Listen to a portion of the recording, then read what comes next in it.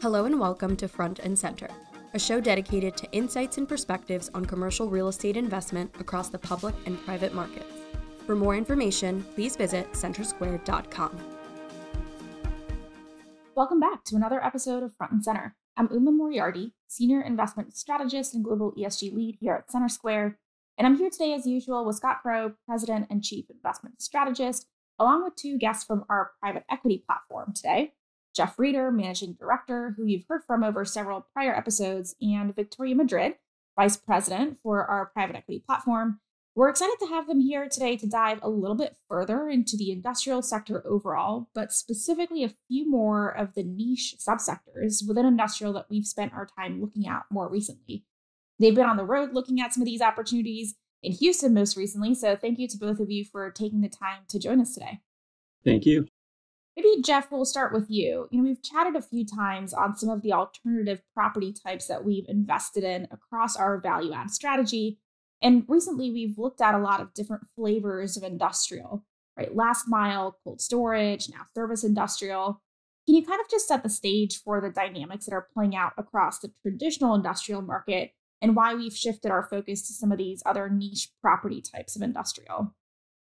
Absolutely. And thanks again for having me here. I always enjoy these conversations. So starting with traditional industrial, when we talk about the dynamics, it really starts with supply and demand. After several years of e-commerce growth and projected strong growth in e-commerce, the need for efficient, high throughput distribution to satisfy consumer demand just drove a lot of capital to invest in development, and a lot of large industrial spaces were being built. There was strong demand from tenants, and the tenants were competing for space and taking more space than they needed in anticipation of this future growth, and strong rents and all of that. And the abundance of cheap and available capital led to a large increase in supply of big bulk distribution buildings. It became the darling of investors who were attracted to that strong rental growth and led to lofty valuations. So where that leads us is today, we're starting to see an increase in sublease space from tenants who took on that excess space. And now, given the uncertainty, they're trying to lay off some of it. But larger tenants are delaying decisions just as that increase in supply is being delivered. So we're starting to see a slowdown in rent growth. Just what we saw the last few years just wasn't sustainable. During this period, CenterSquare was evaluating the data and looking at relative valuations in the private markets. So we just chose to steer clear of, I'll call it this more commodity big box distribution space. It was just too easy to develop. Too much of it was getting developed. We looked at the number of large users that you needed, and it's just a smaller pool of potential tenants to absorb all these large blocks of space. And then again, the premium valuations. So where we focused was on these infill last mile warehouses, specifically those with vacancy. Again, just given the premium valuations that were being paid for the fully leased mark-to-market rent growth profiles. So we preferred within our value add fund to buy at a better basis, reposition the product to meet the modern needs, and then lease it up to a wider yield on cost relative to where we assumed at least an eventual expansion of cap rates would be at exit. And the other thing that we really focused on was this last mile product that has real competitive advantages in terms of location, and also a larger pool of these smaller tenants that you would appeal to, needing this critical space that was closer to their customers to effectively and efficiently serve rooftops and businesses. And they'll pay more in rent for those close-in locations, since the rent is a relatively small component of the cost structure of their businesses compared to labor and transportation. We also focus on cold storage, which my partner Victoria will cover. But again, essentially because it's specialized non-commodity product that was really mission critical to the operators and end users, and also the outdated supply right now, just not sufficient to meet the growing demand and really the needs of these modern cold storage users. And then one other niche sector where we've been really active is what we call service industrial. It has some similarities to last mile warehouses in that it's smaller, infill product, variety of small businesses that houses kind of mission critical operations for them to serve their surrounding customers, again, the rooftops and businesses. We really like that product as well, given the supply demand fundamentals, superior valuations. It hasn't been chased by that lower cost institutional capital yet, historically. So those are some of the things that we like and why. And Victoria, speaking of cold storage, you were very involved in our first foray into this part of the industrial ecosystem with our investment in Houston Coldport. Could you talk to the audience about what cold storage is and how it's different from how people think of traditional industrial? Absolutely. So I define cold storage as a specialized warehouse where the temperatures are controlled. Think of an extremely large walk-in refrigerator or freezer. And ultimately, the facility is designed to store perishable items. It's usually food products, but there are other uses as well, such as medicine and pharmaceuticals. The way that they differ compared to traditional industrial are a couple of factors. So firstly, the physical aspects are a lot different. You typically see the four concrete tilt walls in traditional industrial versus cold storage utilizes insulated metal panels. You also have very complex refrigerated systems and vapor barriers in cold storage to basically ensure effective airflow and temperature distribution. Even the fire suppression system, for example, is different. Obviously, if you have the incorrect suppression system, you have water in the fire sprinklers freezing before they can even do their job. So ultimately, all of these physical aspects come back to one main goal, which is the temperature control. I'd say, secondly, the major difference is it's extremely operationally intensive compared to traditional industrial. In addition to staying on top of the facility systems that I mentioned, there's a whole cold chain management process from storing, packaging, tracking, and transporting the cold product. And lastly, cold storage development is just generally more expensive, sometimes twice or three times the cost per foot than traditional warehouses, primarily for all of the reasons that I already mentioned. And Victoria, maybe what was it about the sector and then specifically about this opportunity that we worked on here that got you so excited about the investment? Yeah, it was an interesting time when we first were looking at this particular investment. It was late 2020 when the world was still chaos from the pandemic, and we were seeing the supply chain issues that were happening, also the increased demand for cold storage space and the accelerated near and reshoring that was happening. And we really conducted our research and found that this was a fragmented space and the existing inventory was extremely outdated and inefficient. I think at the time, 78% of the existing assets and cold in the entire nation were built before 2000. So we created a thesis around the space and figured developing new modern product was a better risk-adjusted return compared to repositioning existing cold assets. And so we became very granular in terms of the physical aspects that were important and smarter about the markets that we wanted to focus on. We found that Texas, for example, was the most underserved state from a capacity perspective. And we dove in further, and Houston seemed to be the most attractive city in Texas due to the large port. They also have access to produce and protein coming in from South America. You have transportation infrastructure, and obviously Houston is a major large city that continues to grow in population. So we reached out to our local relationships and this opportunity came up. And what really excited us about this investment, firstly, its location. This site is located within the heavy haul corridor of Houston, meaning you can carry heavier truckloads from the ports, which help reduce truck traffic. And secondly, the site also had inventory tax abatements, which is a huge competitive advantage to the end user who has to pay taxes on the product that they store here.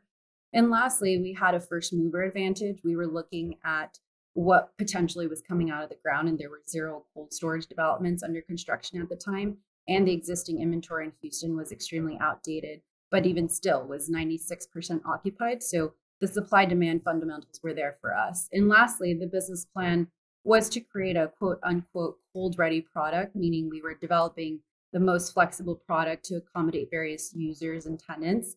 And so we weren't building to the full scope and trying to guess on who that final end user would be. And so, Jeff, you mentioned the word service industrial earlier, and I think that's a term that we've coined to describe industrial type assets that house service providers. So can you tell the audience a little bit about this non-traditional part of the industrial ecosystem? Yeah, so what we call service industrial, you'll hear words like small bay, shallow bay get thrown around, but what we're focused on are these smaller buildings, typically 10 to maybe 50,000 square feet in size, in infill dense locations. Again, all about servicing the more local rooftops and businesses within a metro. So it's not regional distribution focused. And you have a wide variety of tenancy. I mean, all these small businesses that power the economy, that are providing services to make, repair, or sell goods. I mean, everything from suppliers to manufacturers, fabricators, craftsmen, technicians and contractors. You'll have some automotive users, and then consumer goods, some technology. Uma mentioned that we were just touring some product in Houston, and it was a huge variety of tenants. One that serves Tesla and had their own nitrogen tank, for example. So you've got some people who are really investing infrastructure in their space to operate their businesses. You can even have some quasi retail uses as well. And they're all smaller tenant suite sizes as well. So 2 to 10,000 square feet is where we're focused. A lot of folks, again, throw around that word small bay and shallow bay, and it's generally referring to, all right, that 10, 15, 20, 25,000 square foot suite, but in more traditional distribution with dock high loading. And flex product is not what we're focused on with heavier office finish. Sometimes it gets confused as well or lumped into what we call service industrial. And so it really is, it's all grade level loading that we're focused on. So you have pickup trucks and vans, not large tractor trailers going through your parking fields. Another thing we really like about this space, at least again, service industrial, as we define it and focus on, is you have these shorter lease terms. So you can really capture growth more frequently. And there is a steady growth component, just given, again, a consistent wide variety of demand from all sorts of different businesses and users and a lack of supply. This is expensive to build the smaller product, to get the right locations. These infill locations, there's not the land even available. And you actually have negative supply. And when Victoria and I were driving around, you can see within the pool of all of these service industrial buildings, you had a bunch of stuff that used to be service industrial product that got knocked down in new, nice townhomes or multifamily, or if you found a bigger site that you could demolish a bunch of small buildings, you replace it with more modern, last mile, traditional industrial. So again, anytime you have strong and a wide variety of deep demand with shrinking supply, it's good for the fundamentals. Yeah, it sounds like the supply and demand fundamentals are setting up pretty well there. Victoria, Jeff was talking about the capital market environment for traditional industrial over the last few years, but the service industrial space is a little bit different, right? So what are some of the capital market dynamics for this specific niche within the industrial sector overall that makes it so compelling, in addition to some of that supply and demand just from a fundamental perspective that Jeff was mentioning? Yeah, for one, pricing is a lot more attractive. Traditional industrial cap rates really haven't adjusted as much as the buyers would like, and deals are still trading in that low to mid 5% range as the product remains one of the darling children relative to other product types. And in this service industrial space, you can buy for higher cap rates, sometimes even in the low 6% range, with still significantly below market rents, the ability to eventually get to a much higher yield on cost. So that's one of the main aspects that I'd say is pretty attractive. And then, as Jeff mentioned, you can't really build this type of product in the infill locations that you'd like to. And you're seeing that negative supply as the developers tear down for higher and better uses. And lastly, what's compelling about the space is the risk return profile. You can achieve value add returns on a core plus execution risk. The product, for the most part, stays full in terms of occupancy because there are a few places for tenants to relocate. And so you can maintain that attractive cash flow and still have some upside on the value add component. And Jeff, bringing it all together, as you look at the year ahead, what's your outlook for traditional industrial real estate? Obviously, pricing's held up very well in the face of high interest rates, and cap rates have stayed low. And fundamentals so far have continued to be very robust. And that's justified a lot of buyers to continue to pay these low cap rates for traditional industrial. But is that going to hold? And how does that equation differ from some of the other niche sectors of industrial that we're looking at? Yeah, look, remain bullish on the industrial sector as a whole longer term, but it's going through a repricing, amidst uncertainty, and a near-term supply-demand misbalance, at least in certain property profiles. I'm thinking, again, the larger regional distribution buildings. So we'll see where future growth rates settle out, but you're coming off extreme highs of the recent past. So still believe there's growth in the sector, but it's going to normalize. What we had leading up and then through the pandemic, I don't think that's sustainable. Really more bullish on the product that is more challenging to build, i.e. finding good infill sites and product that caters to a wider array of tenant profiles, so increased demand. And then really focusing on more mission critical space than commodity distribution, where a tenant can move out just to save a few bucks or be in the latest and greatest modern building. So it's really kind of focusing on that non-commodity specialized, where as an investor and an owner, you can have some pricing power. So again, really prefer that industrial product with the longer term kind of consistent favorable supply demand characteristics, which is derived from location constraints and requirements. So that infill dense and good population growth. Last mile warehouse, service industrial product that fits that mold, or specialized product like cold storage, where you still have growing and evolving demand and modern requirements that the current outdated inventory isn't well equipped to service. From a valuation perspective, look, the markets clearly understand traditional industrial distribution warehouse space. And as you alluded to, Scott, I mean, the pricing has held up because it is a darling of the property types. Something like cold storage is far more complicated and end user specific. So historically, you can get a yield premium. For service industrial, again, it's smaller and you don't typically have the big name credit tenants. The larger institutional capital hasn't historically focused on it and driving down cap rates, meaning folks like us that are willing to get in there, get our hands dirty and aggregate some of this product can do so at much more attractive going in yields. But again, as Victoria mentioned, on stabilized product with significant mark-to-market opportunities. And it also has low CapEx as well in terms of the service industrial product. So it's kind of like apartments for small businesses, but with better yields. That's a nice way to put it. I feel like the industrial sector has been kind of the sector that's seen rising tides lifting all boats. But just as we've seen a bit more uncertainty across capital markets, across economic growth, it's been really great to be kind of able to discern along some of the lines that you mentioned there, Jeff. So I think that's all we really have time for here today. Thank you again to Jeff and Victoria for joining us, and we'll be back next week with another episode of Front and Center.